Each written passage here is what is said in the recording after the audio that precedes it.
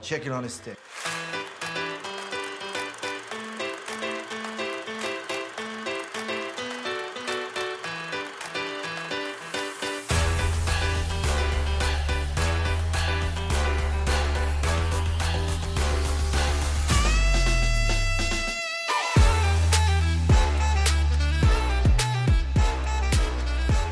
Hi, I'm Patrick. I'm Maggie. And we are Chicken on a Stick. Hello, everyone. Welcome back to another episode. Welcome. Today we're talking about one of my favorite movies. And not even just movie. Favorite, like, literally my favorite book. Right. I love the manga that was created out of it. The movie, everything to do with it, basically. And that is Battle Royale. Battle Royale. I had never heard of this until I met you. And you brought it up. And I remember you telling me what the premise vaguely was. And I was like, ooh, that kind of sounds like something I'd be interested in. I love dystopian stuff. I love the Hunger Games, like I've said before. I love those books, all of that. So I wish that I had watched it sooner until you mentioned it. Yeah, well, we'll get into all that here in a moment. バトルロワイヤルの正しい戦い方監修 BR 法推進委員会白岩学園3年 B 組の皆さんこんにちは。はい、こんにちは。今日皆さんは幸運にも今年度バトルロワイヤルの大賞クラスに選ばれました。おめでとうございます。ありがとうございます。ではこれからお姉さんがルールについて説明します。よく聞いて正しく元気に戦ってくださいね。今皆さんが来ている場所はこんな形をした無人島です。周囲は10キロぐらいで住民の人には出て行ってもらって誰もいません。よし、飛行してんじゃね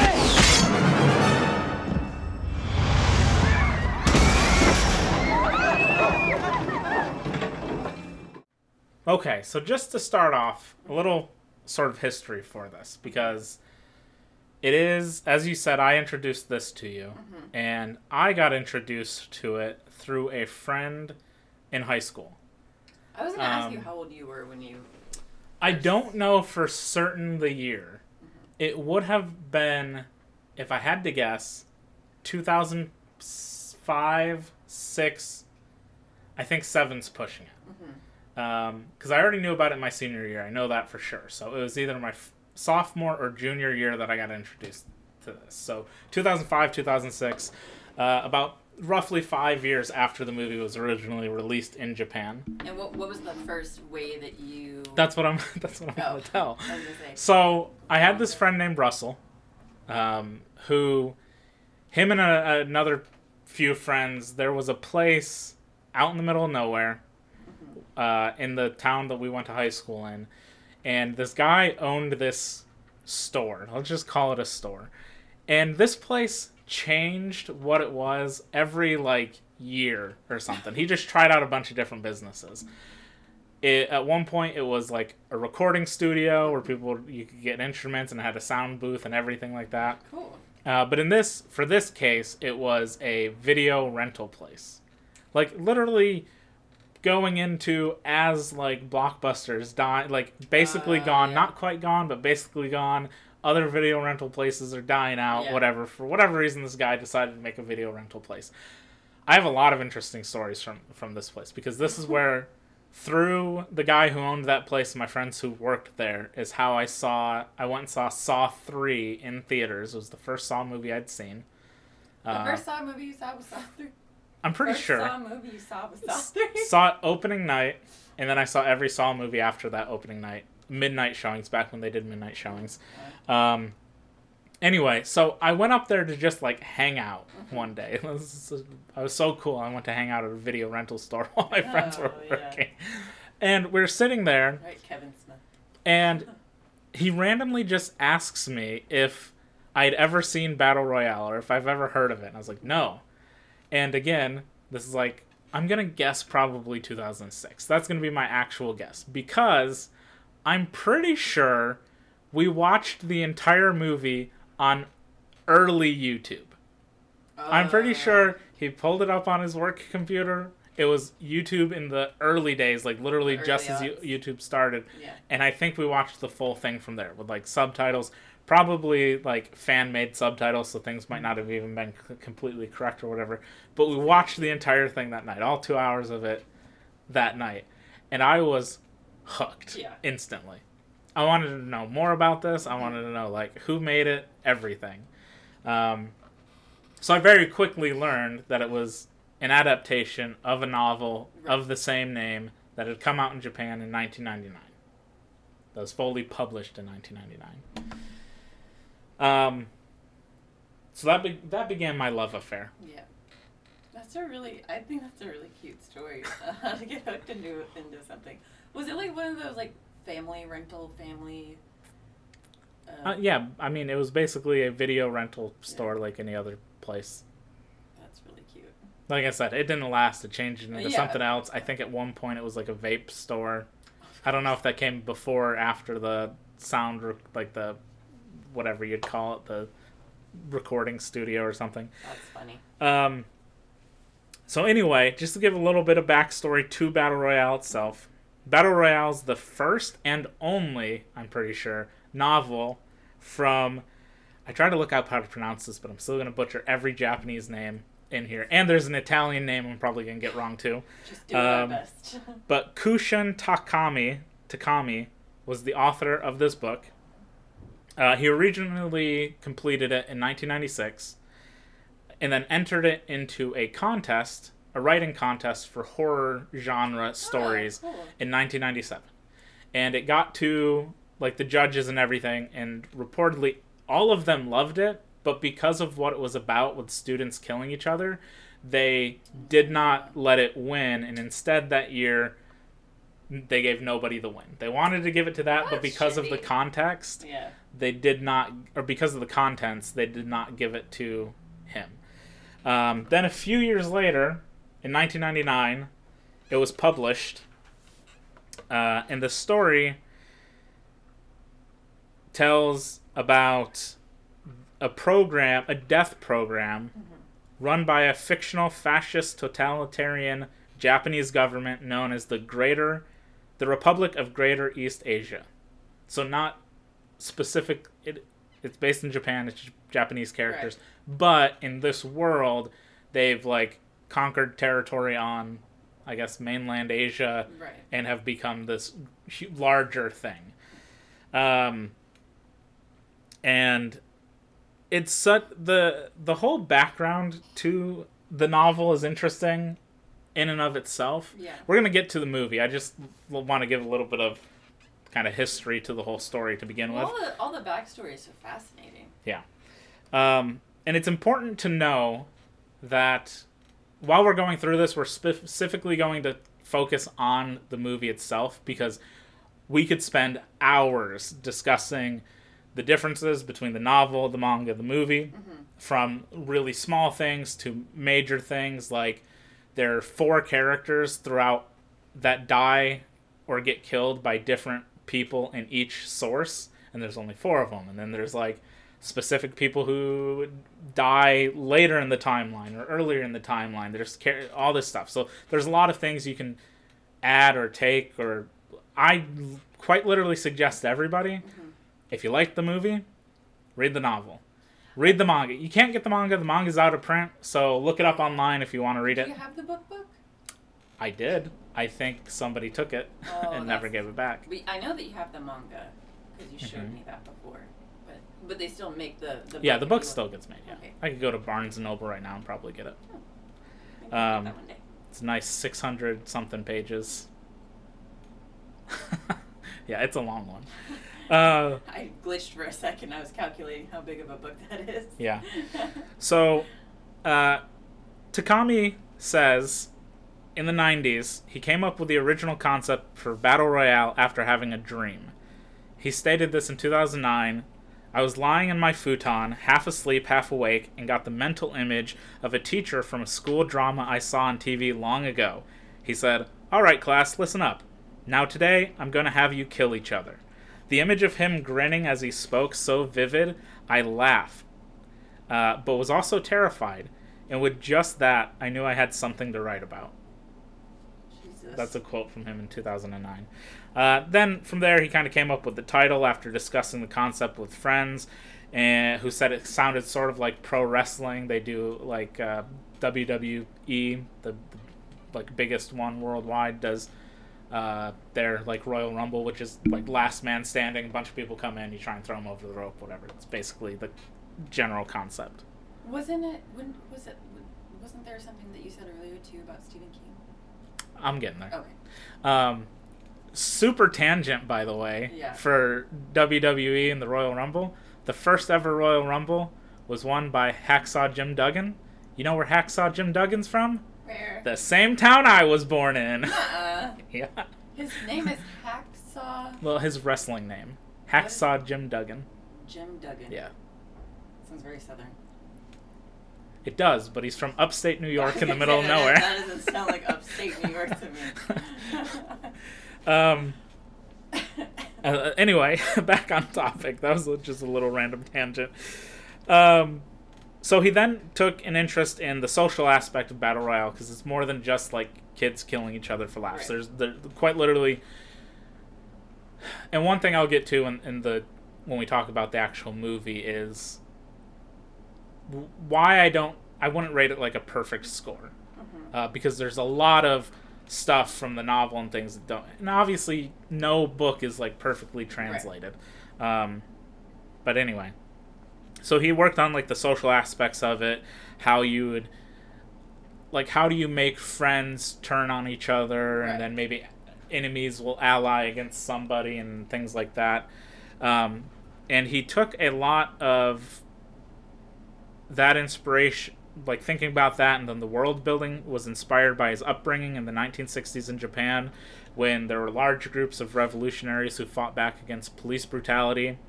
And his depiction of the totalitarian fascist government was also influenced by his favorite Stephen King novel, The Long Walk.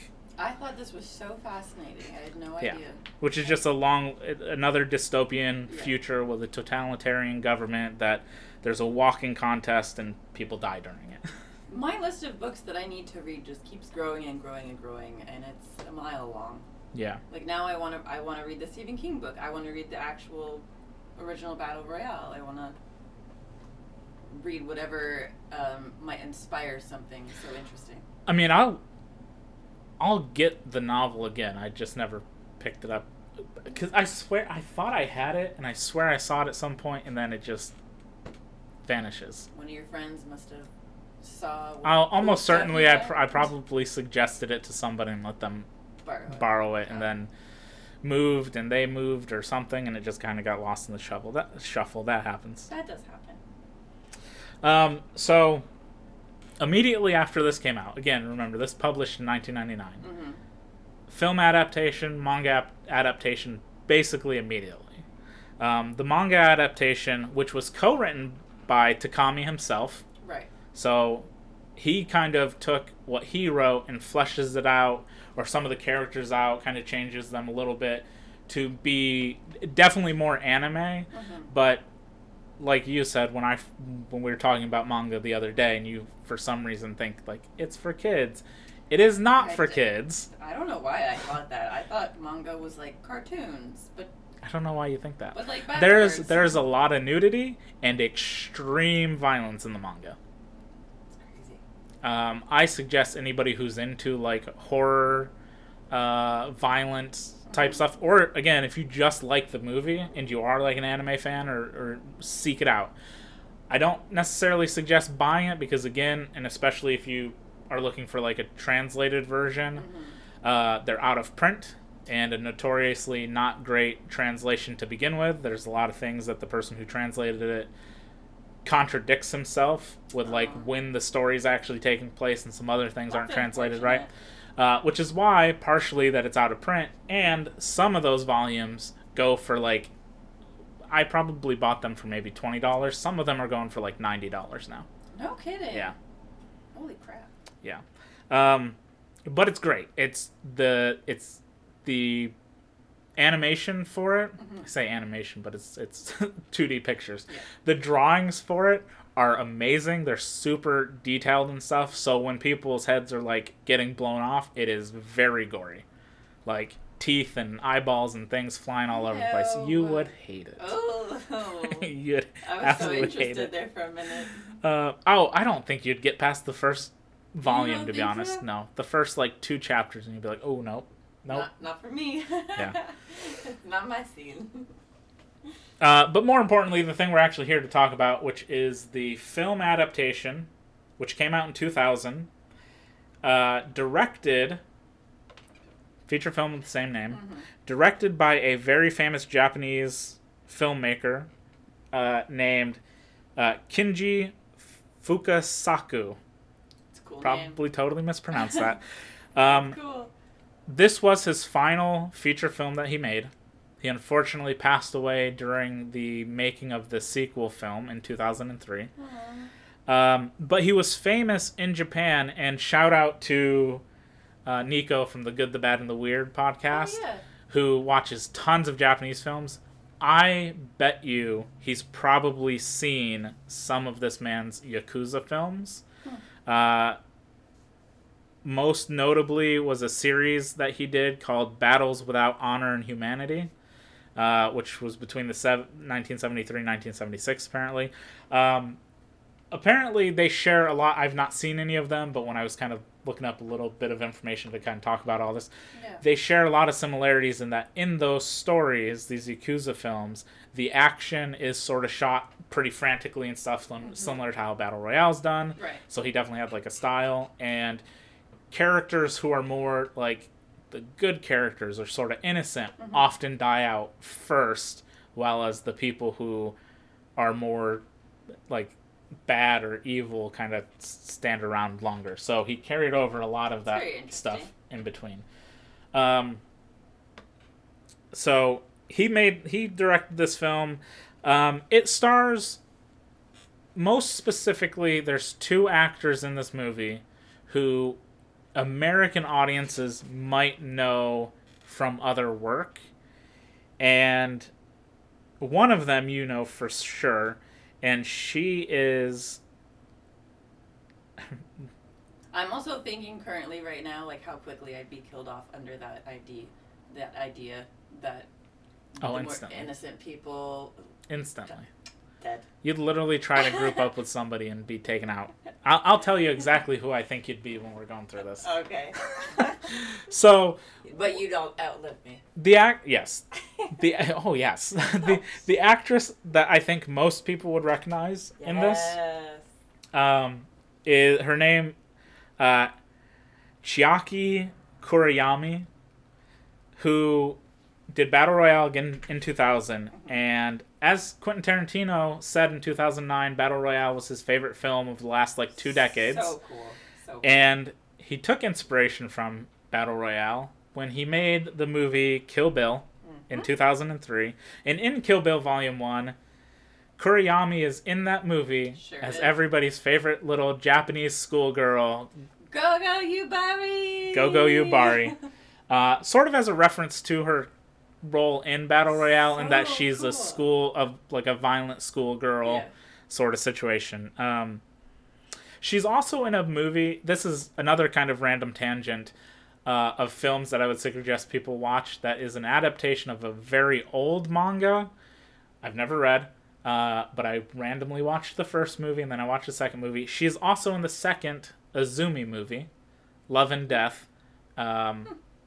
2 really good movies back to back. Anyway, those are the 3 movies that I know her from. She is so good in Kill Bill. Yeah.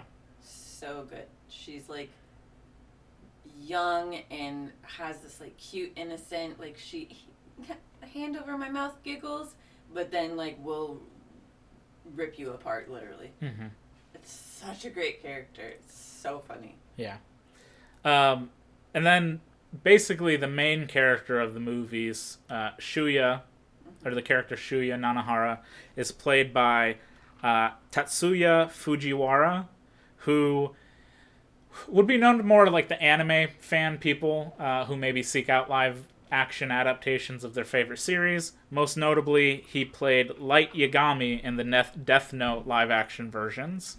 I keep hearing so many things about Death Note. Mm-hmm. And he was also in the live-action Rurouni Kenshin films as Shishio Makoto, who was a villain who was all bandaged up and stuff. So it didn't really matter because you probably wouldn't have recognized his face all wrapped in bandages. I never watched that, but I know that my brother marked it. We watched one of them. Did we? I think we watched maybe the first one. I think I forced you to watch the first one. He's the one with the red hair, right? No. That's the main character. That's Kenshin, yeah. Okay, yeah. No, he played a villain in, I think, the second and third movies. Anyway, basically those are two actors that a lot of more general people might know. More specifically, the one who was in Kill Bill, because that's, a Western audience. Tarantino, tons of people watch those things and like Kill Bill. So, made by Toei Company, and really Toei has their hands in so many things. Any Japanese movie I've probably shown you is Toei. Really? Everything One Piece is Toei. Their animation studio and stuff like that. The one last thing I'd really talk about before we kind of get into this is the music. To start off, the opening, when we see like the Toei Company animation, which is the water crashing against those rocks. Yeah. I wanted to look this up and make note of it because it's very interesting. Is that song is called... Oh man, I just looked up how to pronounce this and I already forgot. Oh no. Dice Irae? It looks like Dies Irae. It's Italian. Okay. It is made by Giuseppe Verdi. Totally mispronounced that. An Italian composer who made a lot of operas. One of his most famous is called Requiem. And that is one of the main songs that is played throughout. And watching it with an opera with subtitles, you realize that the words that are being said say things like death today or something, like very dark stuff that fits so perfectly with what's about to happen. And it's like a really kind of like haunting song to start this off. We haven't even seen any characters or nothing. I'm gonna have to look that up. And already it feels like, to me, it kind of like sets the tone of what's to come. Right. It feels ominous, I guess is the way to say it. So now we can get into the movie. Sorry about like 20 minutes of rambling on about random things. The movie opens, and we're sort of seeing this news firestorm kind of happening. There's we see a news anchor, we see helicopters, like a news chopper, a bunch of other news personnel there, and they're surrounding this like motorcade. And we're getting from the reporter that after so many days, how many hours, we have a winner to this year's Battle Royale program. And then we get a close-up, and it's this little girl hugging a bear, all bloody, with this like super sadistic grin on her face. She's fucking creepy as shit. Very, very creepy looking. Did not care for that. Yeah. So basically, we get a little opening kind of scroll, sort of. Not really a scroll, but opening text that kind of breaks down what this world it really looks like. And basically, the Japanese government in the near future has instituted this law, the Battle Royale law, which is basically to curb juvenile delinquency crime rates. Right.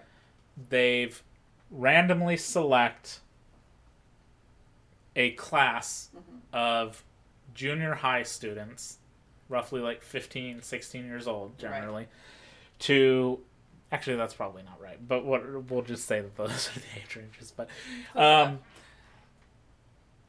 they randomly select a class, put them into this program, have all of the students battle until there's one left, and the idea is that this will show... basically curb anybody trying to revolt against the government or against the adults. The movie very specifically isn't necessarily saying revolting against the government as much as it is like kids these days are shitty to adults and they're all troublemakers and bad youths and whatever, which is slightly different idea from what the novel is, where the novel's very much, it's protesting against like the government and stuff of what's going on in their world. Also, this one, strangely, even though this is reported on the news, none of the students seem to know what this law is or anything. Yeah, they were very out of the... They seemed out of the loop. They were out of the loop, yeah. And the other versions, and I'm going to stop doing this, but I feel like this is sort of something that, it seems like a weird omission that the students wouldn't know, but it's something that's reported on by like, you know, I assume if this was happening in our world, MSNBC, Fox News, whatever, everybody would be there reporting like, here's the winner, here's TMZ. the winner. So the students don't know, but in the other versions, we do deliberately see where some of the students had seen it on TV, or even make comments like, I made a bet last year that this person would win or something. So they're more aware in the other versions of the story than they are in this version, which doesn't necessarily add or take too much away from the overall story. It's just a weird kind of like, how do you live in a world where this is happening every single year and is being reported on, but you just don't know? Maybe their media intake is limited. Like maybe the parents aren't letting them watch the news or watch a lot of TV, or I don't know. This is one of those situations where I got to realize that I've got like movies and YouTube and Twitch and things are plugged directly into my brain, so I'm absorbing all this stuff constantly. So if I was in their world, I would have probably been able to rattle off the last like 10 winners or something. Or it's like, I don't want to reference that blasphemous Hunger Games. Anyway, we'll get there. We'll get there. So once we get past this, we meet our main character, Shuya Nanahara, who is on a school trip with all of his classmates. We kind of meet a couple of them. We see everybody's kind of having fun and whatever. We see the teacher in the background playing like patty cakes with the girls or something. And then we see Noriko, the main girl, bring over Shuya some cookies. And then her friend Megumi wants to take a picture. And his best friend Nobu jumps in the frame. And there's a photo and all this sort of stuff. In the photo, Nobu's head's cut off from the photo. A little subtle foreshadowing. Yeah. He was also like, why'd you cut my head off in this picture? Take another one. Yeah. And then shortly, while they're on the bus, we see Shuya notices that they're passing military personnel on the side of the road. The teacher also notices, but nobody else seems to notice. They go into this tunnel, and then everything sort of fades to black. We open our eyes, Shuya opens his eyes, and we see everybody's asleep. You think it's kind of harmless at first until all of a sudden there's like this sort of like stewardess, bus attendant. I don't know what you'd call what she's supposed to be exactly, but she turns around and she's got a gas mask on. Her and the driver have a gas mask on, so you realize everybody's been gassed, and Shuya gets clobbered over the head to knock him back out. Yeah. Shouldn't have been awake. We find out during all this that Shuya himself has had troubles in his past. His father took his own life, but left notes for Shuya saying, "Go, Shuya, I believe in you. You can do it." That, those sort of things. So Shuya went on to live at a foster care facility or an orphanage, which is where he met Nobu. So both of them are like orphans that live in this place. They basically are roommates. So that's why they're really close. And we get to see also that Noriko, our main female lead in this, is really kind, really considerate. She's nice. She shows up to her classroom while nobody else is there. Yeah. And we see the teacher, Kitano, for the first time, who's like, whatever, no big deal. And as they're both leaving the classroom, Nobu comes out and slices the back of Kitano's leg with like a little pocket knife thing. And Noriko picks it up and hides it behind her back. and Kitano doesn't really react to her or anything, just washes off the wound and walks away. Which is also sort of setting up this weird dynamic that is going to come into play a few times throughout the film.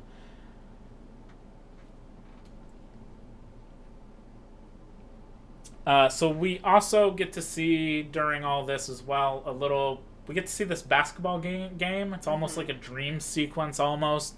We see it time and time throughout this movie where there's a basketball game. We see all of the classmates that we're going to see throughout this film are there being cheerleaders, just watching, playing, all that sort of stuff. Every single one of them's there. And we jump back to that a lot throughout the movie just to show the simpler, happier times of everybody's lives. I think it was also to kind of pull you back into seeing them be more humanized, or seeing them, when in your life you would never think that you would be in this sort of situation. So you're maybe almost taking for granted the easy, simple things. I feel like that could be an idea Could be. of what that was. So once they all wake up, they're in this sort of like dilapidated classroom. It's not really like fully dilapidated, but there's some weird stuff here that doesn't like make too much sense unless you think that they're reusing the same island every year for this Battle Royale program. Because they wake up, Kitano walks in, their former 7th year teacher, as he says, and behind him is a bunch of military, a bunch of soldiers with guns, all there, kind of yelling at them, pushing them, getting them all in place, that sort of thing. And during all this like chaos that's sort of going on, he sits them all down and goes, "Do any of you know what this BR law is?" Right. And they're like, "No," which is the part where I'm like, that doesn't really make sense. Yeah. But whatever, no big deal. He explains to them they're all on a deserted island, and basically they have 3 days. They've got to kill each other. Last person standing. As a way, because all these kids are shitty to adults, this is their punishment.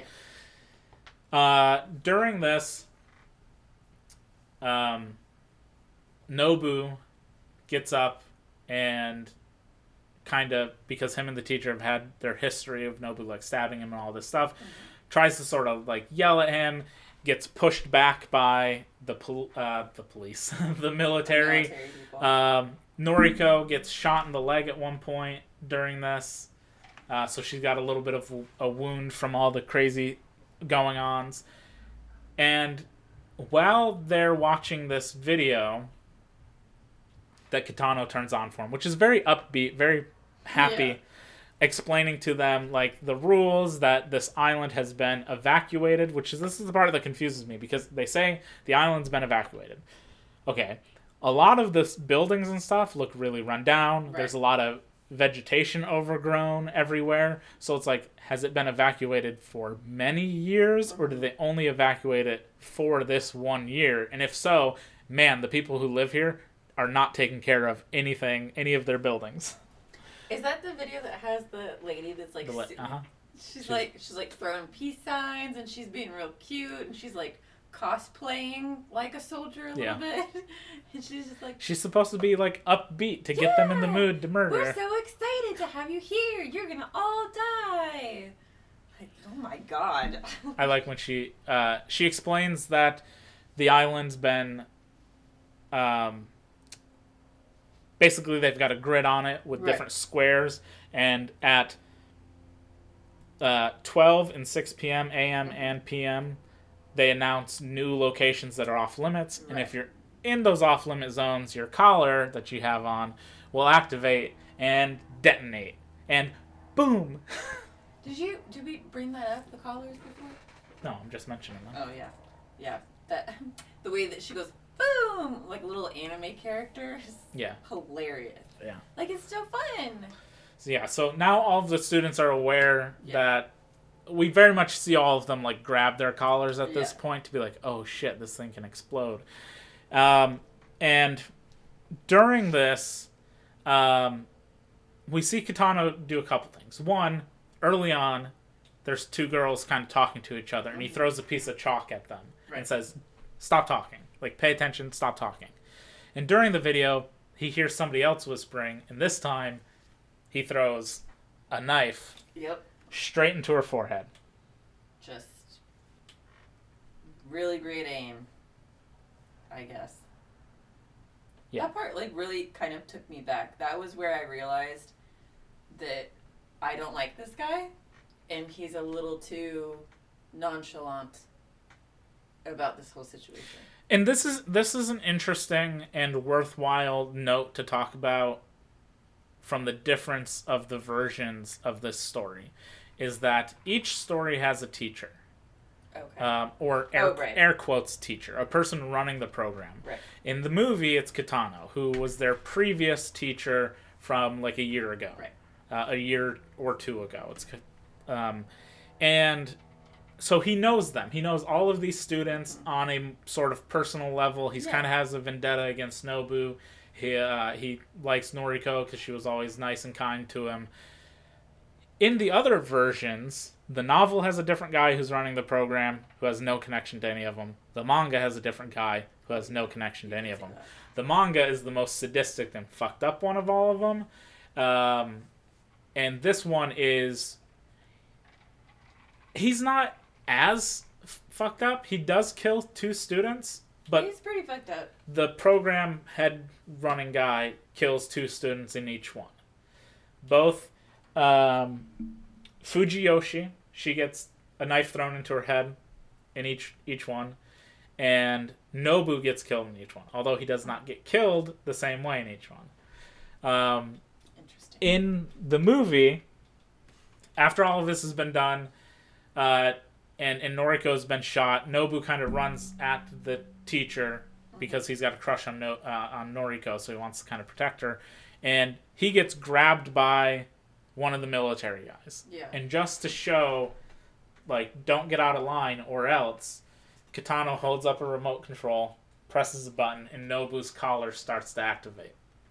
And while he's running around, because now everybody understands that this, like, your collar can explode, he's being pushed away from everybody, and then we get the scene of him yelling, "Shuya!" and Shuya yelling, "Nobu!" And then his collar explodes. Oh, I don't like that. And his throat... Ugh. projectiles, blood. Lots of blood spraying out. I don't like that. I don't like that version. At this point, this is what I was talking about, like the foreshadowing a little bit, which is the photo. Shuya picks up the photo again and looks at it. Yeah. And we see Nobu's head's cut off. His neck got exploded. And specifically where his head is cut off is now like a bunch of blood over the side of his face. Oh, yeah. So that was just a little... fun little thing in there.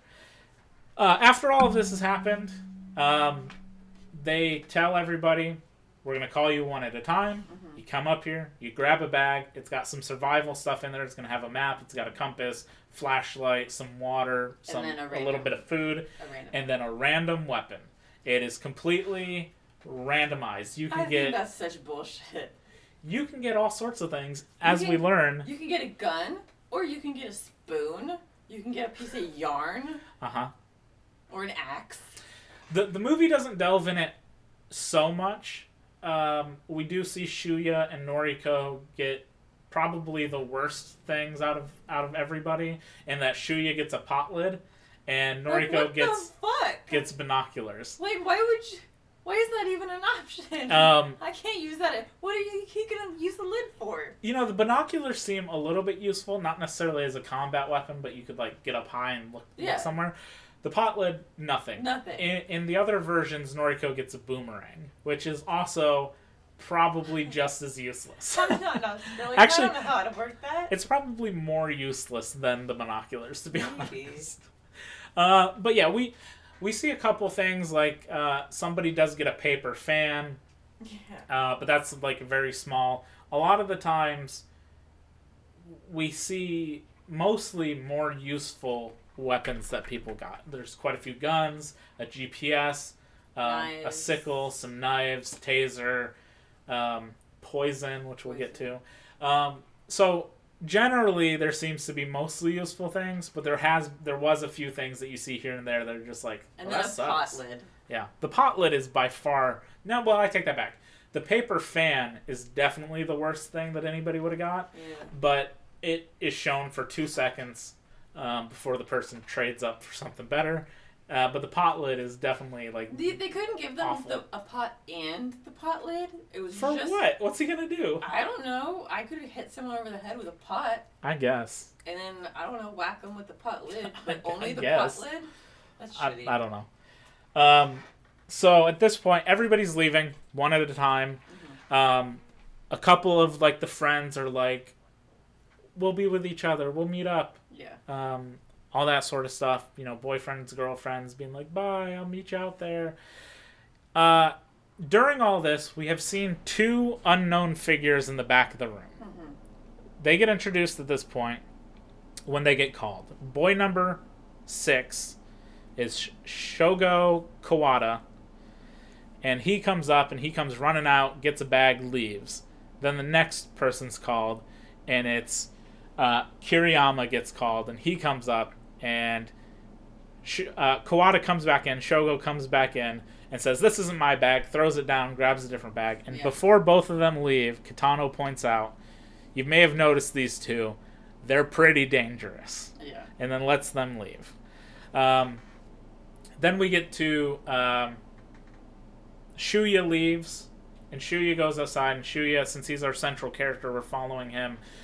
When he gets outside, all of a sudden one of the earlier people who left walks up to him, and she has an arrow sticking through her neck. Yeah, that was gross.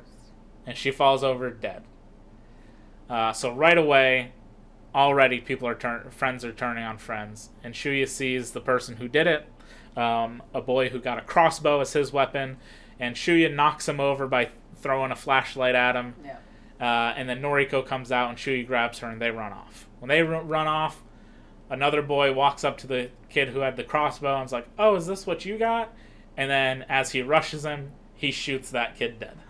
So instantly we got 2 people killed right off the gate. 4 right off the bat, basically. Crossbow would be the best weapon to get. Quiet.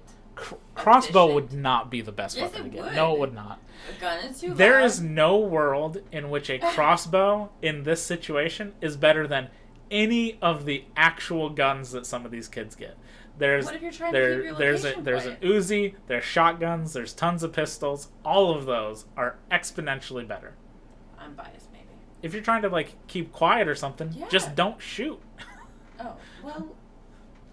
Yeah, I guess. But if you're in a situation where you're about to fight somebody, Yeah. that's gonna win 10 times out of maybe like 9 times out of 10, unless you're just really bad at aiming, I guess. If it's me, who I never bring this up ever, was captain of an archery team.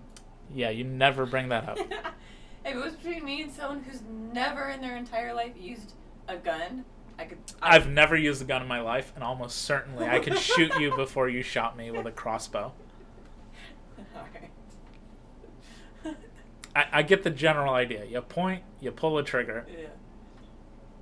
Easy as that. Alright. You gotta adjust for like the wind and all the the weight, the tensile strength of the actual like bow part. Whatever, I don't know if the stringy bit's called the bow part or if The it's called stringy something bit? else. Yeah, I don't know what it is. I'm sorry, I'm not a master archerer. That's hilarious. So, We'll touch back if we ever have to have a duel to the death. yeah, I'll come back and report our Yeah, findings. you do that. So we follow Shuya and Noriko as they go along the coast, and they stay in a cave for the night. Shuya tries to sort of tend to her wound best he can. He kind of cleans it out with some water, wraps a little bit of like a shirt around it. They look at their weapons. Again, he has a pot lid. She's got binoculars, not exactly weapons. Noriko reveals at this point that she doesn't trust any of the other students because she was bullied in school. Mm-hmm. She was always called like ugly, shoved into toilet stalls and locked in there, and just kids being shitty. Again, this one focuses a lot more on like the students being like really awful, kind of all around to adults and to each other. So Really good lesson. Don't Yeah, be don't be shitty shitty. to other people. that is actually a good lesson. Don't be a dick. Don't be a dick. You never know. At this point, Shuya basically has determined that he's going to protect Noriko because his best friend Nobu, who died, had a crush on her, and he promised that he would protect her in this case. So that's his goal, is to protect her and try and find a way off the island for ideally the two of them, but at least her. Right. He also wants to get revenge, of course. Who doesn't? We then kind of flash around to a couple of groups of students sort of around the island. The first thing we see is Kiriyama, who, in this instance, both Kawada and Kiriyama are said to have been people who signed up for this year's exam. And they're the two that aren't dressed like anybody else. And they're not dressed like anybody else. They're wearing street clothes, and everyone else is still in their school uniforms. Yep. Kiriyama has wandered into a group of 5 other students, 4 boys, 1 girl, and we're told, because the military's monitoring this, and they've got trackers and all of the things, so they know what students wear, and they very much say, oh, Kiriyama's been cornered by this guy's gang. And when they get there, this is where we see Kiriyama got a paper fan. They kind of make fun of him for it. They're pointing an Uzi in his face and some other weapons. And they're kind of pushing him around. And just before they're about to shoot him, he manages to grab the arm of the person who's going to shoot, spin him around, shoot all 4 of the other people. Yeah. He kills all 5 of them just like that. Badass. Badass. Badass. I'm pretty sure at some point when I was first getting into this and looking it up, because I want to know ooh, have these actors done anything else? Because it's been 5 years, 6 years at that point. That this actor who plays Kiriyama, I'm pretty sure I read an article that said that he was Japan's Johnny Depp. Japan's Johnny Depp. Yeah, I very specifically remember that because it seemed like such a weird thing. But That's again, Johnny specific. Depp is huge, and I guess the thing is he's kind of eccentric and attractive, I think, is sort of the thing. He's eccentric. Interesting. So Kiriyama kills all of them. He then takes the guns for himself. He picks up some nunchucks that somebody got and just kind of drops them what the fuck would you do with these? Man, just once in my life I want to use nunchucks. I've used nunchucks. Did you hit someone? I definitely hit myself. I used to have a friend. They were, if I'm not mistaken, technically illegal to have. Really? But are they made out of? But Wood? Metal? he had a couple of them, and we were just in his twirling them around. Yeah, we weren't kids. This guy, he was it would sound weird the way I was going to tell the story, but he was relatively young. He was a first year teacher. I was in high school. I was 17 or 18 or whatever, and he was early 20s or something, and he was the pastor who did the Wednesday church services that I went to for a little while. But he was cool. He also he was into Star Wars and all this stuff. He was way into Star Wars that he named his first son's middle name. It was Kenobi. Nuh-uh.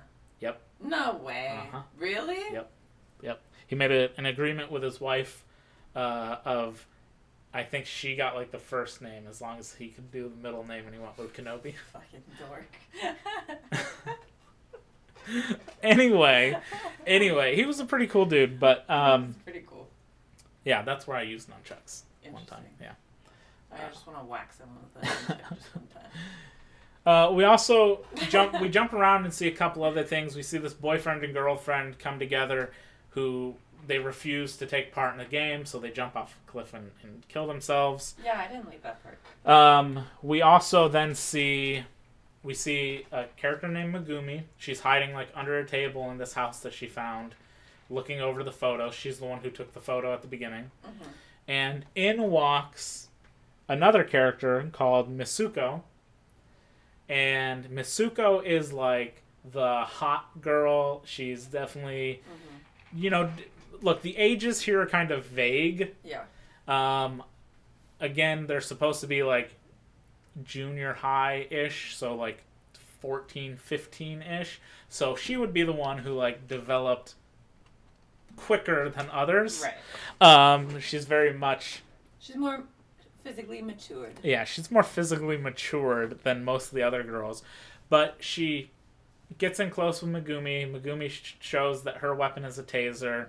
And then they kind of wrestle a little bit. Yeah. Like, it's clear that Mitsuko is taking part in the game, Right. and she wants the taser, and they fight a little bit, and then it was revealed Mitsuko's weapon is a little sickle that she has, and she slits Megumi's throat. Sure does. She does reveal at this time, also outside, 2 other people had hung themselves. Yeah. Because they also did not want to take part in the game, so they hung themselves. So people are already dropping like flies in the very first night. And we keep getting these little updates on like how many lives have been lost. So many dead now, or so many people remaining.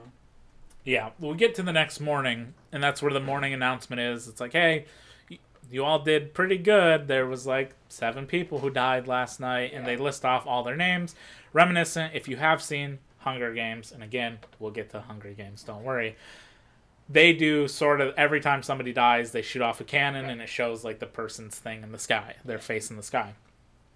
In this morning, we see Shuya and Noriko kind of getting out of the cave. They're writing down where the danger zones are so they can avoid it. We do see Mitsuko again putting on her makeup. This, to me, is symbolism of her, how like superficial she kind of is. That she's putting on this mask to hide who she really is. Very self-involved. Unfortunately, and we'll get to it a little bit later, she is one of the characters that I think gets kind of shorthanded in the film adaptation, because there's a lot we get just like the surface level knowledge with her character, and you miss out on a lot that they did not adapt into this story. So while they're going off, while Shuya and Noriko are running away, they get ambushed by one of the students who jumps out with a hatchet and tries to attack Shuya. His pot lid comes in handy. He blocks the attack. The 2 boys roll down the hill, and as they stand up, the attacker, his hatchet is now embedded into the top of his head. Yeah. And he falls over dead. Thanks, Potlid. You finally did something. Not too soon after this, another boy comes right out of the woods saying math equations, because he's supposed to be like the smart one, and he's trying to say math over and over again to keep his sanity, obviously. Not working. No. He's holding Shuya at gunpoint. They're trying to reason with him, and just in time, Ex Machina, here comes Kawada with his Spaz 12 shotgun. Yep. Killing the boy with the pistol. Taking the pistol, holding Shuya and Noriko at gunpoint, taking the hatchet out of the other boy's head. Just kind of collecting weapons. Yeah. Again, making it very clear that he is dangerous and a threat. But he kind of leaves Shuya and Noriko alone when they don't have any sort of weapons that would be useful to him. But just as he's going to leave, they all hear some girls screaming over a megaphone. And they kind of go up to a ledge and sort of lay down so they're not just kind of standing out in the open watching. And Shuya wants to run over to them because they're saying, everybody, let's not fight. Let's all join up together. We don't need to do this. And Shuya's like, that's the best idea. And Kawada holds him down and goes, no, you idiot. That's a dumb idea. And Shuya yells out to them. They realize it's Shuya. Everybody in this class has a crush on Shuya. Right. I can relate. I had the same problem. Did you? No. As they're doing that, Kawada's making the good point of like, this is silly. They're drawing attention to themselves. They shouldn't be doing this. He shoots his shotgun into the air to try and get them to stop. They don't stop. And at this point, it's too late. Kiriyama walks up behind him, sprays them down with his Uzi that he's got, like a MAC-10 Uzi or whatever it is. And just to add insult to injury, to again make him seem like even a more terrible person, he takes the megaphone, makes sure it's still working, holds it up to one of their mouth Yeah. and shoots them on the megaphone. I didn't care for that. It's crazy. That was pretty fucked up. We get another update again at this point. Kitano is doing another update. While he's doing these updates, there's always like cheery music happening, and he's trying to be upbeat. He's sort of like positively reinforcing them. Like, you're doing an excellent job. Here's the deaths. Keep it up. You can do it. Like, very, very positive reinforcement, basically, to murder your friends. So he tells them the more danger zones, all that sort of stuff. We see that Misuko runs into another girl, one of the girls she knows, but this girl doesn't trust her. Yeah. The girl does say the creepy line that you didn't like, where she's like, I saw there was a tampon in the toilet, and Megumi wasn't on her period because I checked. What the fuck? It's very weird. I did not like that at all. Why are you such a fucking weirdo? And to a dead body, nonetheless. Jeez Louise. So she knows that it was her, and she's holding Mitsuki at gunpoint, but Misuko uses the taser to get the gun out of her hand. They fight. Misuko gets the gun. The girl tries to run away. Misuko guns her down. Is there any part of you that's a little bit curious about what it would feel like to get tased? No. I mean, I've been like electric shocked before, but I don't want to be full on tased. No. I'm a little curious. Yeah, we do. During that, we do get the girl does call Mitsuko out for sleeping with all the boys. Yeah. And Slut shaming. And sleeping with older men too. I don't. Yeah, I guess slut shaming her kind of, but I think it's supposed to tell you that she prostitutes herself. Yeah. That she does some sex work, and again, she's one of the characters that I think kind of gets shafted in not telling her full story, because there's quite a bit more to it that they touch on. They show a little bit too, but it's much deeper and quite a bit darker in the other adaptations. Interesting. Noriko's getting infected. Her bullet wounds kind of get infected, so Shuya wants to find some medicine. As they're going, they run into this building. They run into Kawada again. He takes them in. Just happens to be his father was a doctor, so he does know some basic medical stuff. Very helpful. And he gives her some drugs and kind of helps her out. She starts to kind of doze off from the drugs. And this is where they're kind of forming like a little group, basically. They kind of maybe not fully trust each other, but they kind of, because they've run into each other twice now. Nobody's tried to kill each other. Yeah. Things are seeming kind of cool. We then jump to a new group of 3 boys. Well, technically 4, because one of them is coming in just as this is happening. We see a boy outside with a GPS walk into this building, and inside are 3 boys pushing a generator, and they turn on this generator to give them power to a computer. Right. 2 of these characters are sort of important that come up quite a few times. The lead of the group of 3 is Shinji, and Shinji we've seen in the basketball things. He's one of the players. I think you're supposed to take that the core group of players were all friends, so he's friends with Shuya and the other boy who just came in. And Shinji he asks Sugimura to stay, the one with the GPS. He says, no, I'm looking for somebody. I gotta go. And, well, he's looking for 2 people, and he's gotta leave. So he leaves. We do see that Shinji, during this, he's kind of typing up a computer, and he realizes when he's like messing with his collar through a mirror that there's a microphone. Right. So he realizes they're not only tracking them, like certainly they're tracking them, but they're also listening. They're listening to everything. So he starts to write things down of importance, and he tells the other 2 to go get these supplies. He rattles off a bunch of supplies of like kerosene, manure, or whatever, just random things to make a bomb. Right. So they go off to do that while Shinji stays there typing away on his little computer. Then we get to see a flashback of one of the boys we just saw, Sugimura, who's looking for one of his friends, Chigusa, which is the girl who plays Go-Go from Kill Bill. Yeah. We see that they were friends. He helped her with like track and field stuff. He'd like ride a bike, time her while she was running. And when we cut back to present time, she's wearing a yellow tracksuit. Very reminiscent to Bruce Lee, Kill Bill sort of stuff. Very much so. And she is by herself, but while she's sitting there, the boy from the beginning who took the other kid's crossbow shows up. And he is kind of being a little shit to her. Yeah. Being like, you don't want to die a virgin, do you? And she gets pissed off about it. And she pulls out her weapon, which is a switchblade. And she starts to chase after him. And they kind of have this little scuffle. He accidentally shoots off the crossbow, which kind of cuts her face a little bit. And she chases him down, slashes his back to knock him over, and then stabs him repeatedly in the crotch to kill him. He had it coming. He had it coming.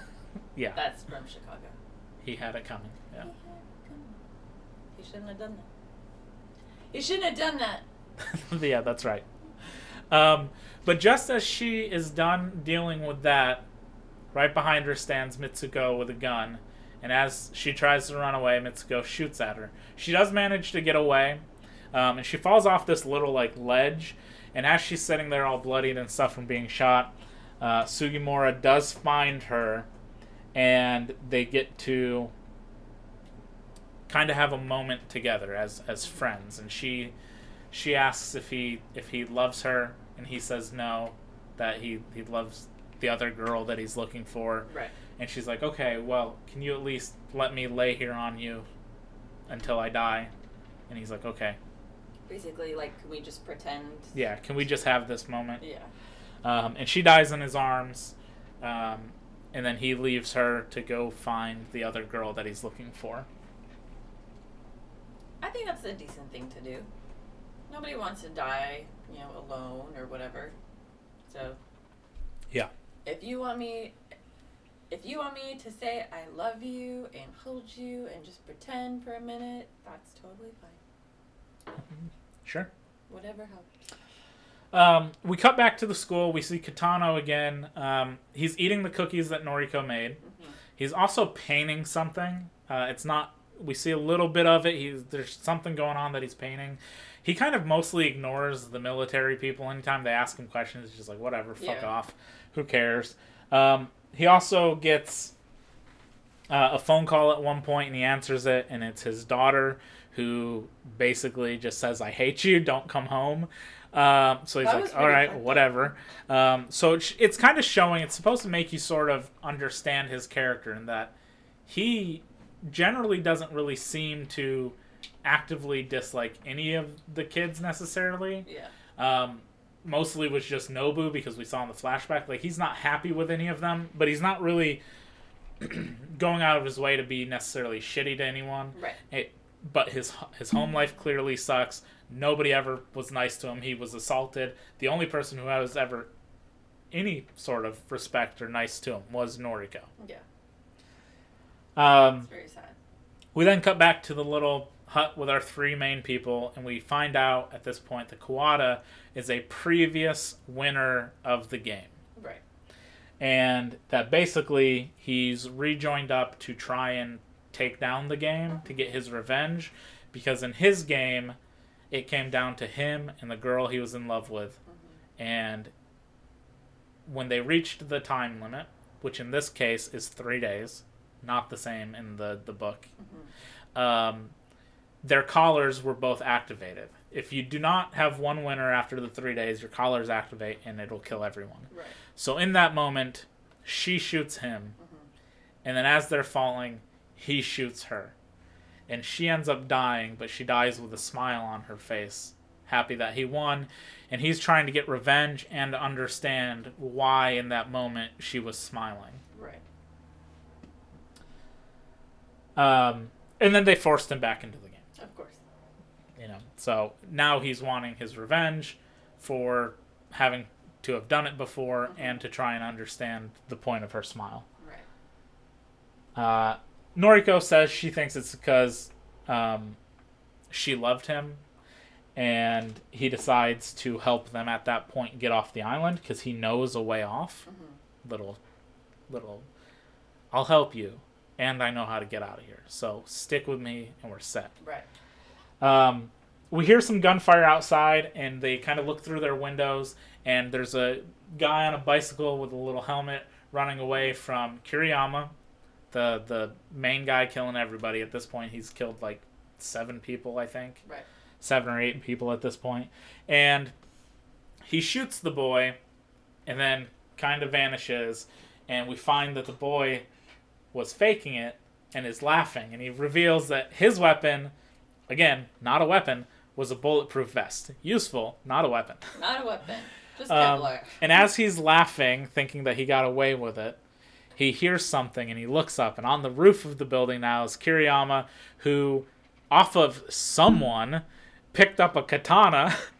He unsheaths the katana in a cool-looking shot. It was pretty cool. Standing up there, just unsheathing it, and then he jumps down and cuts the guy's head off. Yeah. And while he does that, one of the characters knocks something over inside the building, so now he knows there's somebody inside. Right. And he starts shooting and stuff, and nobody's hitting anyone, and then there's kind of silence for a second, and then crashing through the window comes the kid's severed head with a grenade in its mouth, and it explodes. Shuya decides, I'm going to go distract him. Kawada, take Noriko, get out of here. I'm going to distract him. Shuya runs out there, takes Kiriyama's attention, runs away. The other 2 go out the back. And Shuya's getting shot at, and he jumps into the water. He does get hit by a couple bullets while he's going into the water. At the same time, we see Sugimara shows up to help, pushes Kiriyama to the side, jumps in the water after Shuya. Kiriyama just kind of shoots randomly into the water, see if he gets anyone, and then goes, alright, I'm not going swimming, so he leaves. Peace out. We see Shinji again. They got all the supplies, and he talks that his uncle had taught him a lot of things, like worldly things, like how to hack and to make a bomb and all this sort of stuff, because his uncle, again, kind of trimmed down from other adaptations, but his uncle basically like a revolutionary or stood up to the government, that sort of thing. So he taught him some stuff. And they're going to be making a bomb with this stuff. That's the big reveal, is that we're going to escape. We're going to bomb the control room, basically the control building, the school, and when their systems are down, we're going to jump in the water, swim back to shore. That's the plan. Now we cut to arguably the best scene in the movie. Arguably. We get to a lighthouse. Bro. Shuya wakes up in the lighthouse. There's a girl there. And she very cheerfully is like, oh my god, you're awake. I'm so happy. There's 5 of us here. They're all my friends. I trust everybody. Sugimara dropped you off here, and then he said he was leaving because he's looking for someone. Yeah. And we're about to make food, so we'll make you some food. This is great. I've never touched a man's body before. Oh, yeah. Which is so funny. Like, that was hilarious. Just a weird, innocent thing of like, I bandaged you up. I've never touched a boy before. And it's like, did he need bandages down there, or were you just curious? He was curious. He's like, well, I'm here. But she does say that one of the girls, Yuta, doesn't trust you because she was there in the bushes when the kid with the hatchet died, and she thinks that you killed him. Right. And he goes, no, that was an accident. And she's happy to hear that. She's like, great, but I'm still going to lock you in the room just so that she feels safe, and we'll sort everything out. I'll talk to her. She goes downstairs. We see basically 4 girls, I think, at this point. One of them's cooking. The subtitles say she's making spaghetti. That's not spaghetti. I was gonna say that was a very confusing moment. To be fair, this is the version we watched was a U.S. Blu-ray release from I don't know, like let's say like 2015 or something. I don't know exactly when it was that it came out. So the translation is probably one of those things where it's like, really, she's making some sort of like ramen type dish that's not a common thing in America. Yeah. So for Western audiences, spaghetti. They like spaghetti. It's spaghetti. It's spaghetti. If you have ever had spaghetti that is basically then filled with just water, like a soup, tell me about it. But I don't know spaghetti. I think spaghetti and broth is just ramen. There you go. That's the word, broth. Yeah. Yeah. Like, Well, it's also like a different type of noodle or whatever. Yeah, but yeah. It's very clear it's like a ramen sort of dish of some sort. Spaghetti. So we see a couple girls down there. They're all like giddy that Shui is awake because again, every girl in this class thinks he's hot. Right. Yuta, the girl who thinks that he killed somebody, is not. Okay. And she says she takes it in her own hands that she's got to do something about this. And we see that her weapon was poison, like I mentioned earlier. It's, I want to say it's like hydrochloric acid. That's probably not 100% correct. Cyanide or something? It's basically cyanide. Yeah. So she goes over and she's like, oh, I'll help. I'll get Shuya's dish. And she puts in some noodles, puts in some of the broth, and then sprinkles a little bit of special seasoning on top. And then she's like, I'm going to take it to him. The plan's he would eat it and then die. Right. But as she's about to do that, the fifth girl comes in. This girl is just like on vacation. I don't know if she was a lookout or something, but she's in like a tracksuit. Like she just was running around the lighthouse, like getting her morning exercise. Her leisure outfit. She takes the plate, sits down, eats it, and is like, oh my god, it's so good. At this point, she's basically backed up into a corner because she knows something's about to happen, and she's kind of paralyzed, basically. And as the other girls are like happy and cheerful, all of a sudden the girl who just ate the food starts like vomits up some blood and then falls face down dead. Poison acted super quick. It's also super clear that she was perfectly fine until she was eating. Until she ate the food. So now all the girls kind of go into a panic. And they start to point fingers at each other like, you made the food. You poisoned her. No, I didn't do that. It was blah, blah, blah. It was like you were the one that did the noodles. You were the one that did the Oh, broth. yeah. They're they were all like, pointing at each other. Yeah, all pointing at each other like, one of us did it because all of these people made the food. And the great thing about this, and I can't tell you 100% what my source was or where it was, but it almost certainly was a commentary that I'd watched years ago. Unfortunately, again, this edition, no commentary or frills or anything really with it, just straight up the movie, which sucks. But this scene, or the way the scene was shot at least, because the lighthouse is a part of the standard story, the way that the director went about it was taking inspiration from Quentin Tarantino's Reservoir Dogs, which is also mostly in one building. Everybody who should be on a team together is now paranoid of each other and pointing fingers, and it leads to a bunch of people getting killed unnecessarily. Even though the one person who seemed like the meekest and weakest is the person who basically caused it all. In Reservoir Dogs, it's I want to say Mr. Orange, I think, who comes in and he's wounded and he's dying, who's the undercover cop, but the other people trust him. Well, Mr. White specifically trusts him and all that, and it goes from there.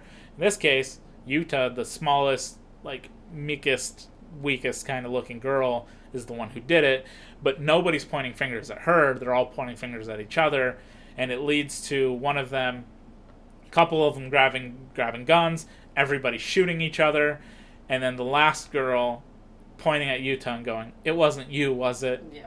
And then another girl dying shoots her before she can do anything, and they're all dead other than Yuta. Also, small note, if you've never watched Reservoir Dogs. Spoilers. Spoilers, go watch it. Reservoir Dogs is my favorite Tarantino movie. It's a great movie, but it's not my favorite Tarantino movie. It's my favorite. It's pretty good, though. So, if you've never seen it, go watch it. So Yuta goes upstairs and kind of in her guilt of what happened, knowing that she caused that, she basically just killed 5 people, unlocks the door to Shuya. He sees her, and she then goes up the stairs of the lighthouse. And he looks downstairs, and he sees that everyone's dead. And then he runs upstairs to try and find her, and he can't find her anywhere. And he looks over the edge, and she had thrown herself off the top of the lighthouse onto the rocks below. Yep. She dead. We also see at this point, we kind of flash to a couple other things. We see 2 girls. We get a little flashback that they were the 2 friends who said, we're going to meet up.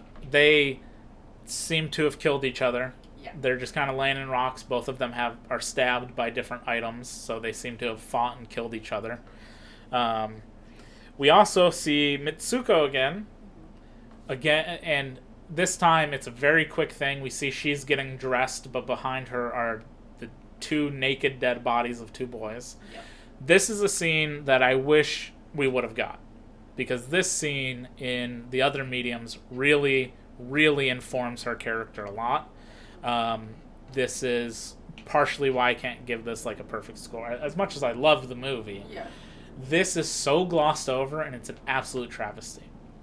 So this is one of the moments where I actually want to talk about what does happen. Mitsuko is playing the game. She's playing to win. That's the whole thing. She's killed a couple people at this point. She's in it to try and win. And she thinks that she can get by how she did generally in life, which was her looks and seducing people and getting what she wants, basically. We do see that she at one point... we see it a little later on in the movie, but basically her backstory is when she was a young child, I think the novel and stuff say 9 years old, and this looks maybe a little younger than 9. She comes home, and her mother has basically sold her to an old man to just have his way with her.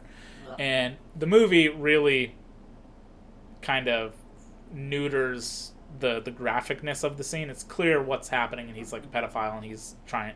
The mother's prostituting her to make some money, but she refuses, pushes the man down the stairs, and kills the man. As she should. What we don't get from her character really is how much more that happens in her life, that her mother constantly does that to her, that later on when and again, it kind of varies between the novel and the manga, but basically her mother dies, she goes lives with her aunt, her new stepdad also molests her and other things, and so she has like a history of older men sexually abusing her, molesting her, taking advantage of her, and when she grows older, she now uses that as her way to get over on people. She a couple of the girls that we have seen that are very, very, very minor girls in the movie are part of her gang, and she prostitutes them out to older men to make money, and she also seduces men to get things that she wants, and even in some instances literally kills them after getting what she wants. But to the movie, to this scene specifically, what happens is she sees one of the boys peeing, like in a bush or something, and she's like, okay, I'm going to jump out, just kill him, easy target. And just before she does, the other one shows up. And he is like the smallest kid in the class. He's like kind of weak looking, whatever, just the small little kid. And he stops her from killing the other kid. And the other guy's like, she was going to kill me, we can't trust her. And the smaller one's like, no, maybe it was a misunderstanding, maybe you startled her or whatever. They decide, they handcuff her or tie her hands behind her back, and the 3 of them hang out for a little bit. The one kid, the guy who was afraid he was going to get attacked, goes to sleep. The other one stays awake with her, and he just has a conversation. They just have a conversation. They talk about things. He says that he thinks that she's a nice person because her eyes look kind, and that maybe she's just had a troubled past, and that he doesn't hold that against her, and that the situation sucks. And he shows empathy towards her and her situation, and it actually makes her feel something. Like she feels like somebody's actually seeing her, that maybe she doesn't have to kill them. There's like an actual moment here of like character development and building. And some time goes by. He's nice to her. He even undoes her handcuffs to let her drink some water. That's how much he's like, look, I trust you. I don't think you're going to do anything. Here you go. And she doesn't. She mostly just sticks with him. They have a conversation. Things are pretty like relaxed. Shortly, he eventually goes to sleep and the other guy's awake. Right. The other guy is more of a like brawn than brains sort of character in that he's not trusting of her, which is smart. But she easily goes to what she knows and starts to like seduce him. Right. And he's like, hey, maybe we can, while he's asleep, but we shouldn't do it right here. We should go over there somewhere. Right, yeah. And she kind of gets out of it, gets her hands undone, and then tries to attack him again. But in the, they kind of make noise and stuff. It wakes up the other guy who gets up, and he holds them at like gunpoint, like, what is going on? And she tried to kill me. No, he was trying to rape me. And he's like, both stories could be true. Like, I don't quite know either of you well enough to really know one way or the other. And in the middle of this, there's like a distraction, and the one guy, the brute guy, goes to try and get a gun to shoot her, and as he shoots her, the other boy steps in the way and takes a bullet for her. And while he's going down, and now the friend is like, oh no, what did I do? She kills him. Depending on which version you read, depends on what she kills him with, but beats him with a baseball bat until he's dead, basically. And then goes over to the other boy and is sad that he's dying because he was so kind to her, like the first person to ever be kind to her, basically. And as he's dying, she shoots him to put him out of his misery. She doesn't want him to die slowly, so she shoots him to put him out of his misery. Again, if you read the manga, there's a little bit of some weird sex shit that happens in the middle of there because... What happened in the Hunger Games? Which part? Shooting someone to put them out of their misery. Yeah. Well, in the manga version, she starts to have sex with him while he's bleeding out. Because of all of her trauma and stuff, she was told that, like, that stuff is love and that's, like, what you do. That's how you show your love to people. So she's, like, trying to make his pain go away by being physical with him and showing, like, she cares and stuff, even though it's just making things worse. And then when she kind of snaps out of it, she just kills him. Because he keeps asking her to stop and not do it, and then she eventually just kills him. That's the manga version. Again, the manga is way more graphic and sexual and bloody and violent. It's great. It's great. So yeah, again, I think Mitsuko kind of gets the short end of the stick because her character is very deep and layered, and they kind of, I'd say neutered her, but it's just they don't give you the chance to really empathize or understand her character completely. And a lot of the characters get this. Most of the characters in the other mediums do get a chance for you to know who they are. You get to basically empathize with all of the characters to some degree. You get their backstories a little bit. You get to understand why they're doing what they're doing. Motivations and things are changed. In the novel and the manga, both Kiriyama and Kawada are not strangers these people don't know. Kiriyama is a member of their class that all of them have known growing up, but they don't cover this in the movie at all, but as a young child, he was in a car accident, which damaged his brain, which made him get a partial lobotomy, which made him not feel emotions, which is not a real thing. That doesn't really exist. That's not something that can actually happen. But yeah, he's basically doesn't feel any sort of emotions. He's also pretty much a virtuoso at everything. He's got like a genius level intellect.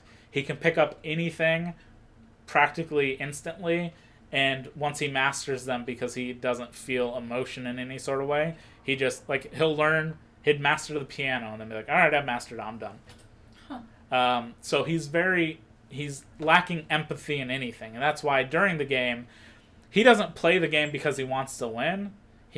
In the novel, he plays the game because he's bored. Why not? Just because. He has no empathy. He That was doesn't. a very He doesn't feel unnerving- anything towards any of these people at all. He's just like, sure. You got nothing else to do today? In the manga, he flips a coin. If it's heads, he's gonna take down the school and everything. If it's tails, he's gonna play, and it just happens to land on tails. Jeez, Yeah. So a little bit of different character motivation there. Kawada's basically the same in all the stories, except he like transfers to that school. He was held back, so he's in the correct grade. He just notices that like, oh shit, I'm going into this fucking thing again. Right.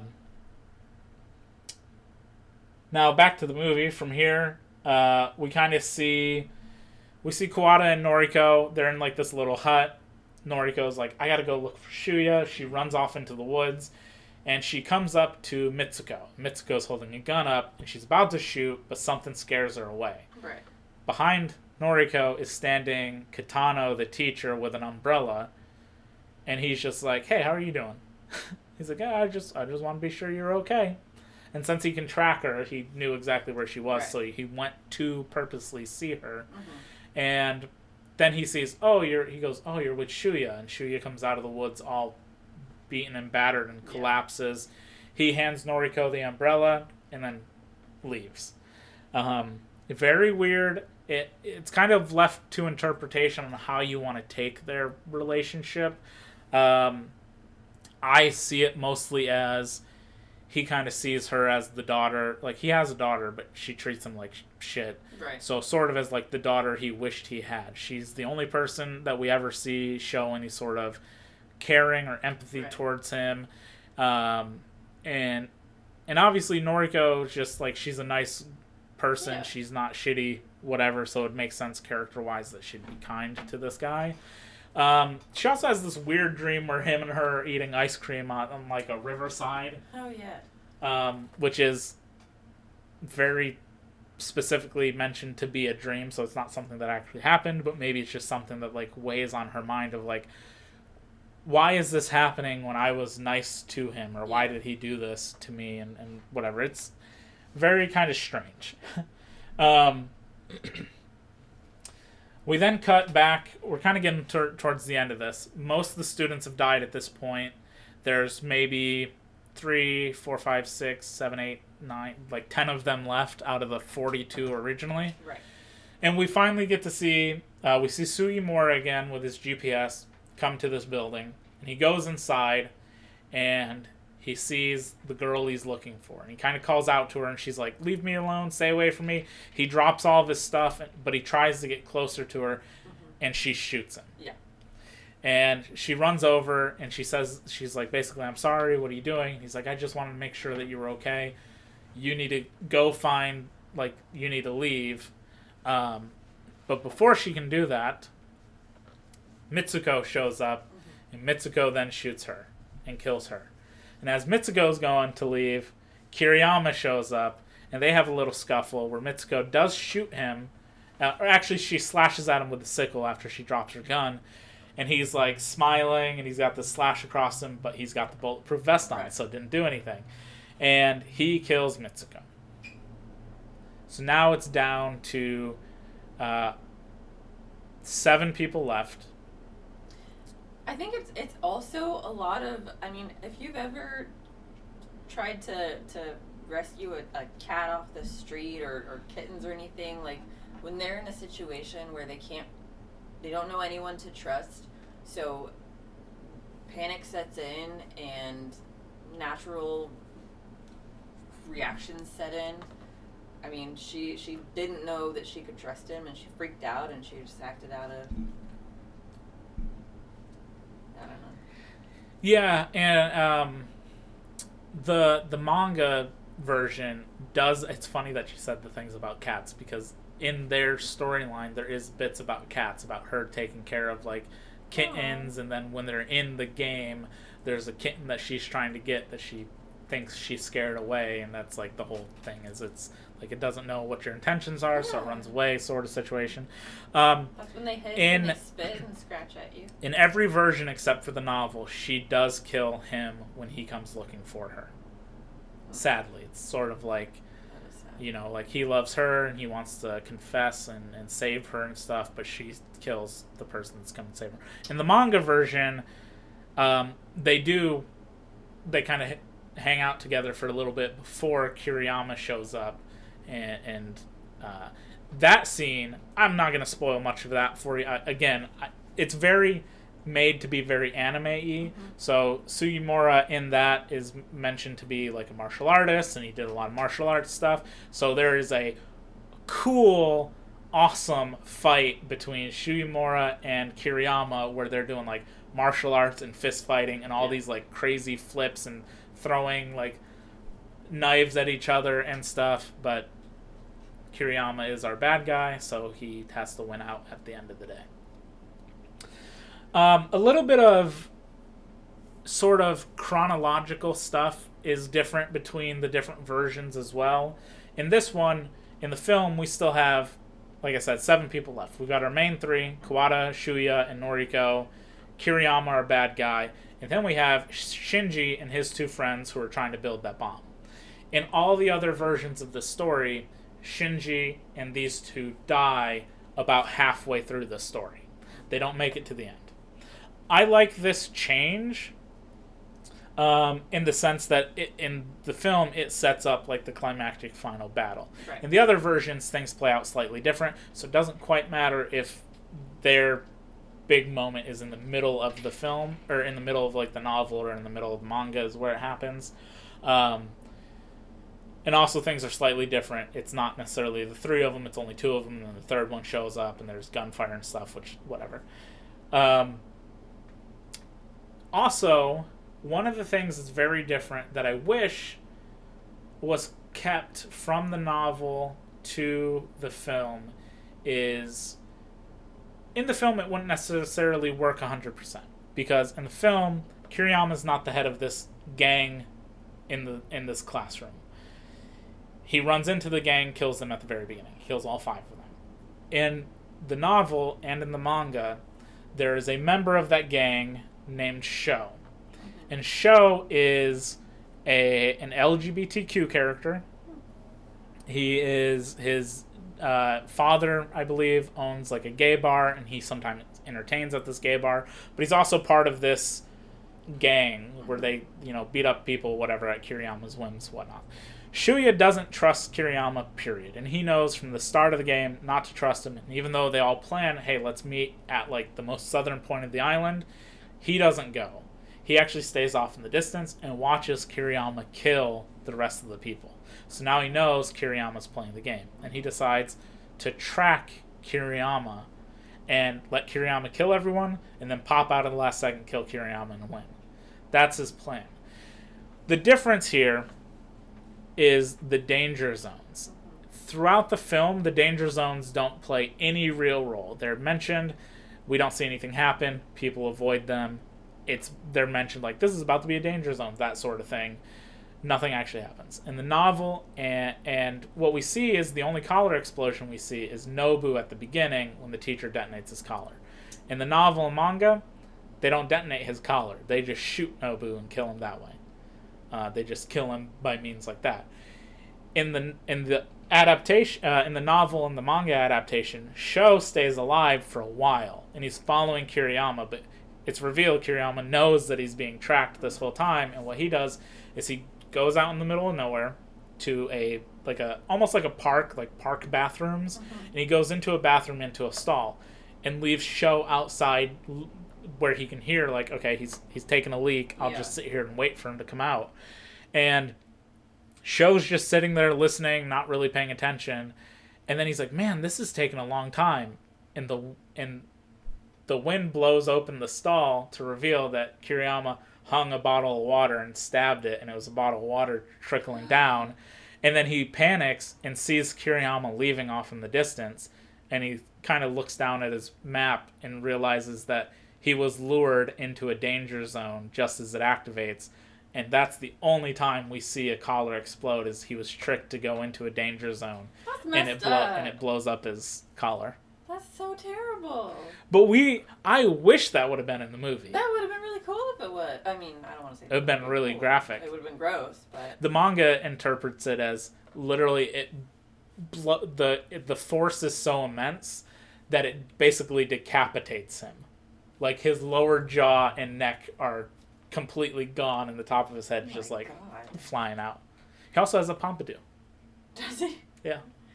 That is one thing in the movie. I was expecting, if you have an explosive collar, I was expecting that when it goes off, your whole head is gone. But for the most part, you're just kind of getting like... No, it's like a little tiny It's like you're just getting like a little throat thing. Did I ever tell you I actually bought a replica of the collars? Did you? At an really? anime convention once? Where is it? Oh, I don't know. Did it look just like it? Yeah, pretty much. Did it light up? Mm-hmm. Little batteries. It had, you could, like, press a button and it would light up with the red lights and stuff, the LEDs and whatnot. Interesting. Mm-hmm. Was not very comfortable. You could wear it? Yeah. That was the point of it. It was like a cosplay. It was like a cosplay replica thing. Anyway. How much did you pay for it? Oh, I don't know. Not a lot, I don't think. That's interesting. Anyway. Yeah, it wasn't like $100 thing. Okay. It was. So it was just like a headlamp for your neck. Sure, a headlamp for your neck. Man, that had to have been like 2008, I would think. It's fascinating. Anyway, back to the movie. We cut back to Shinji and his crew. They've put the bomb together. Shinji reveals he's got like this necklace with a little detonator thing on it. Mm-hmm. He also hacks into the program's computer system. This, also a difference between the books and the manga, in that when he finds out that there's microphones on his own, mm-hmm. in the other versions, he talks about hacking their system, and then they kick him they like cut off his access, and that's how he realizes they can hear them. So in this, he hacks them, causes their system to go a little crazy for a moment. Doesn't change much of anything, because Kitano just gets up while everybody's panicking, goes over to the circuit breaker, just turns it off, and then goes, turn it back on. Like, it's that simple, idiots. Easy peasy. So while that's going on, Shinji and his two friends are loading the bomb up onto this truck. Their plan is to basically drive this truck, ram it right in the school, blow everything up. They put the detonator switch and stuff on the front bumper. And as they're going to do this, all of a sudden they see a silhouette off in the distance, and one of them thinks that it's Shuya. To his dismay, it is not. It is actually Kiriyama. He kills the first boy. The other two go to try and run inside Shinji and the other one. They also get gunned down. Shinji, still managing to be alive at this moment, does a last-ditch attempt while Kiriyama's coming towards him, runs to the front of the truck, hits it with the butt of his gun, blowing it up, trying to kill him and Kiriyama.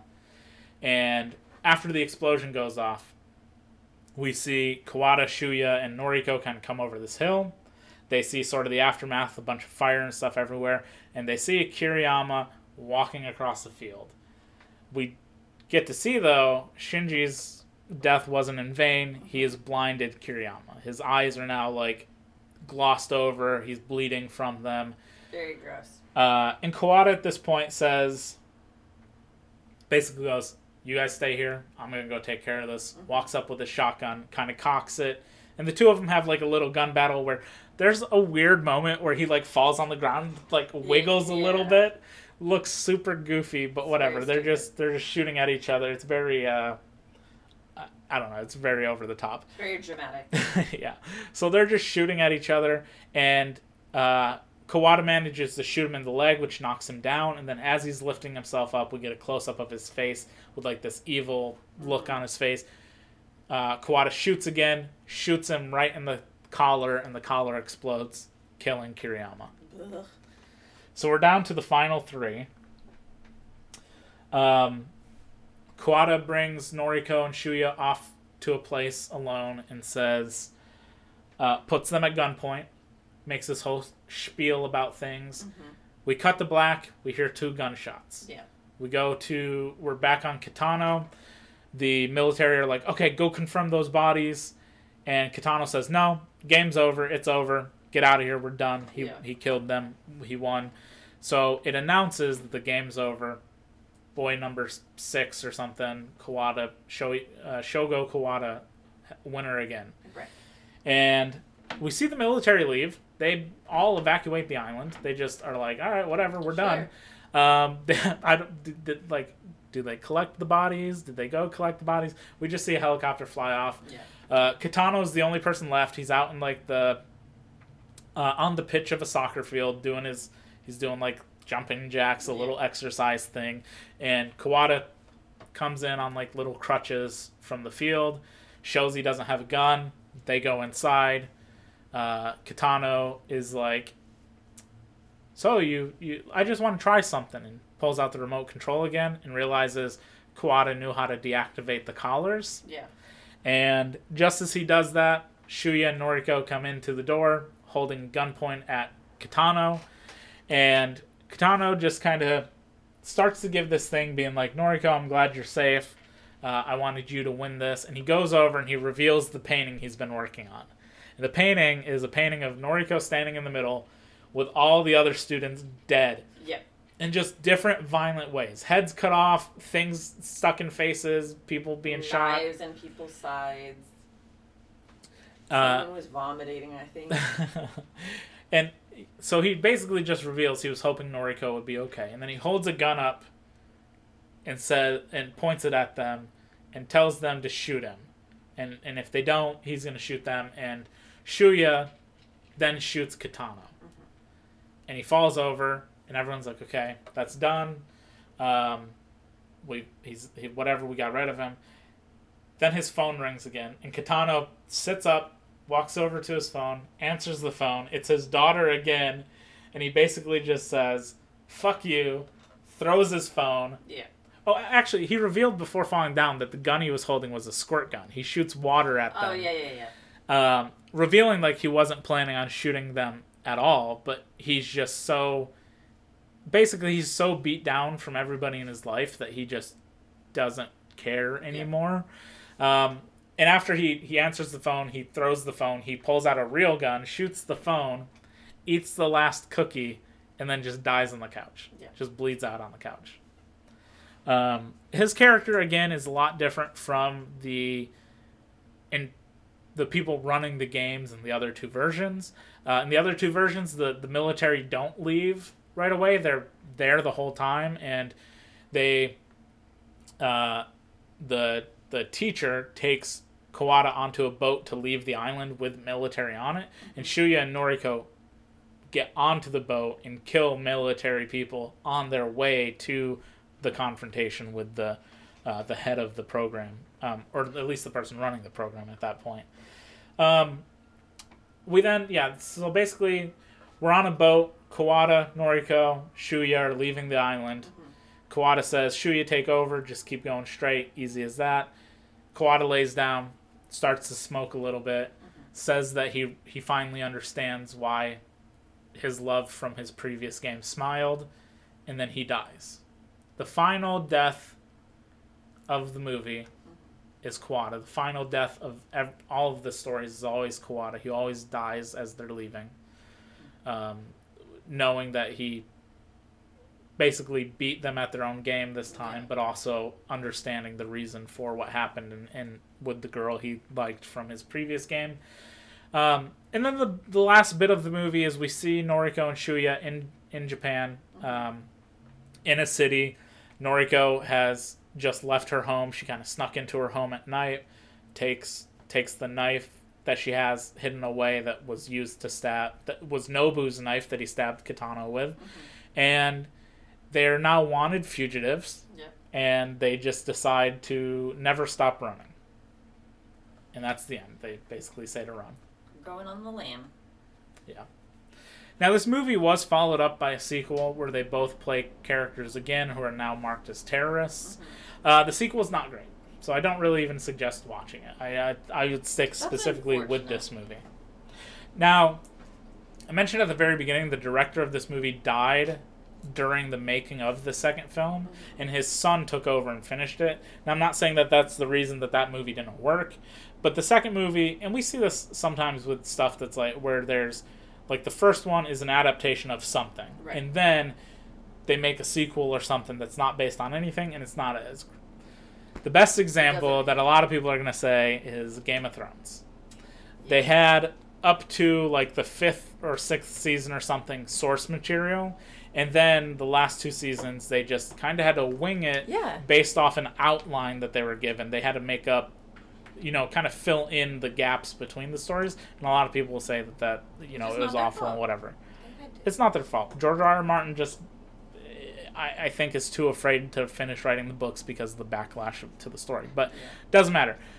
That same general idea is, like, there was no source material to work on, so they kind of just made this story up on their own, and it's a lot different than the first one, especially, like, themes and what they're kind of going for. Right. And it just doesn't ultimately really work out.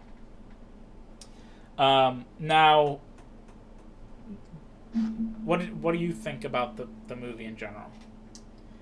I really, really enjoy it, but I also do compare it a lot to The Hunger Games, only because I'm obsessed with the series, the books. I'm obsessed with the movies. They're my comfort movie. I watch it all the time. So throughout the movie, I was finding a lot of areas where I could compare certain things. There are scenes, and obviously, again, that Battle Royale came first. But there are scenes where you're seeing, like, these helicopters or these military aircrafts come down from the sky, and there's scenes in the Hunger Games where we're watching helicopters and things come down from the sky, and the relationships with some people and the mistrust between characters, the military aspect. I'm able to see a lot of that, but like I said, I love a dystopian movie. I love it. 1984 is one of my favorite books. So speaking to Hunger Games real quick, because this is kind of the final point, or really discussion point I want to have about this movie. Battle Royale was originally published in 1999. The first Hunger Games book did not come out until 2008. Right. Suzanne Collins, the writer of Hunger Games, has stated that she had never read or seen anything to do with Battle Royale until after she wrote the first Hunger Games book. Now, generally, I would take... Awfully ironic. I forget what it's called, but in good faith, I'll just say that I'd believe her. Mm-hmm. It's not... The general story isn't something that's new. It's basically like gladiator games, and that goes back to, Roman times of pitting lower class citizens together to fight to the death sort of situation. So it's not too far out there that she could have came up with this on her own. Right. However, a lot of people would like to point out that, again, it was 9 years between the publication of Battle Royale and the first Hunger Games book. Right. It was 12 years between the Battle Royale movie in 2000 and the first Hunger Games movie in 2012. So generally, on that front, read the two of them, come up with your own conclusions, go from there. Yeah. That one is really kind of harder to say. However, the last thing I did really want to talk about was the cultural impact that Battle Royale had after it came out. Right. Because this is something that I don't think a lot of people think about, is that this has sort of transcended just being a cult film. Yeah. Especially with its DVD release, saw a large global cult following. Tarantino, again in 2009, considered it to be one of the most recent influential movies in the last 2 decades, one of his favorite movies in the last 2 decades. It's been highly influential in global pop culture. If you think about video game-wise, we've had an influx in the last, maybe at this point, 10 years might be pushing it. Let's say 7 years of the Battle Royale genre, which is directly named from the Battle Royale, spawning originally with H1Z1, had a game mode called King of the Hill. Not a lot of people are going to remember this.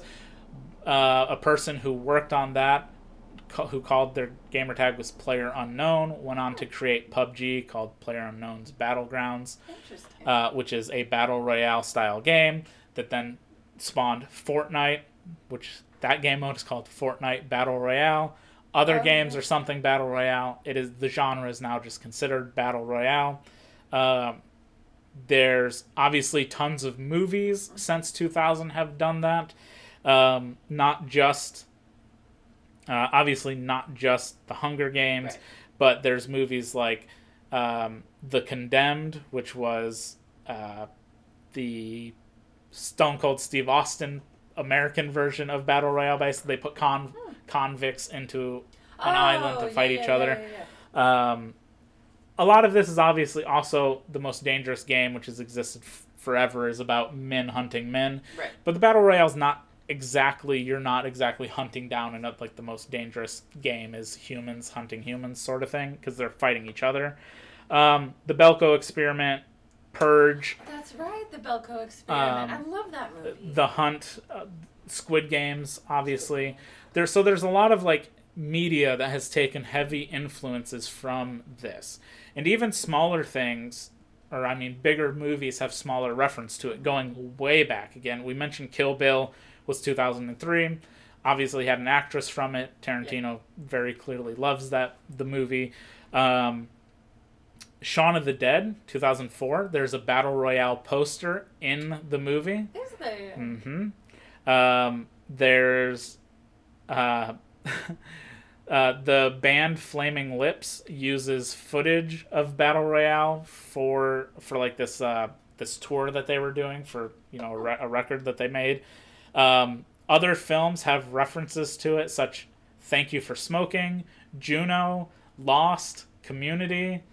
The movie Wrong Turn 2 Dead End has a character who wears a Battle Royale shirt in it. What? So it's sort of leaked into popular culture since it originally came out. It has surpassed just being a Japanese cult film and has reached tons of filmmakers in the Western audience and Western audiences, and really left an impact that has superseded just film and novels, basically. Lost the TV show? Yes, Lost the TV show. I need to figure out what that reference is. And then obviously other manga and everything, because not a lot of people will realize this, that the manga started being adapted in 2000, the year after he got with another writer and helped co-write the manga, and then it was illustrated by a certain person. And other Battle Royale type mangas existed that took some influences off it. Basilisk in 2003. Fate/Stay Night franchise is about basically a group of people who have these historical figures, and it's a battle until the one person's left remaining. Danganronpa, Dead Man Wonderland, Death Parade, all of those. Another series I absolutely love called Gantz they're pretty similarly compared. They're about Gantz isn't necessarily about high school students, but the main characters are high school students who are forced into this game, essentially, where after they die, they wake up in this room and are forced to go hunt aliens. And as you kill these aliens, who might look like normal humans, you get points, and you have to get to 100 points, and then you can leave. Or you can get another weapon and keep going. So you can kind of... That sounds like a nightmare.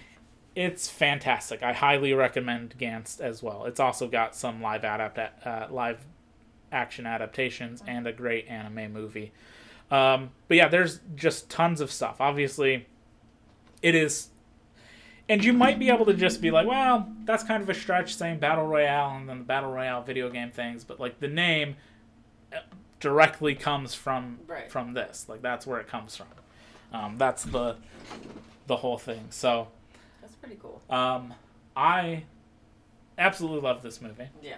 I could talk at length about the differences and stuff, and I always, every few years, get a wild hair of like wanting to revisit the movie or the manga, or even just go on a Wikipedia page and read like literally breakdowns of like, in the novel, this character gets killed this way, this character dies that way, they do this. And I very much recommend all 3 of these. Yeah. All 3 different variations of this, because they are different. At the end of the day, it is sort of the same story beats, start, middle, finish, but in the novel and the manga, you get a lot more characterization of characters who aren't really big in the story. You get more backstory, you get explanations for things, you get different characters, different story beats, different people die different ways, different things happen.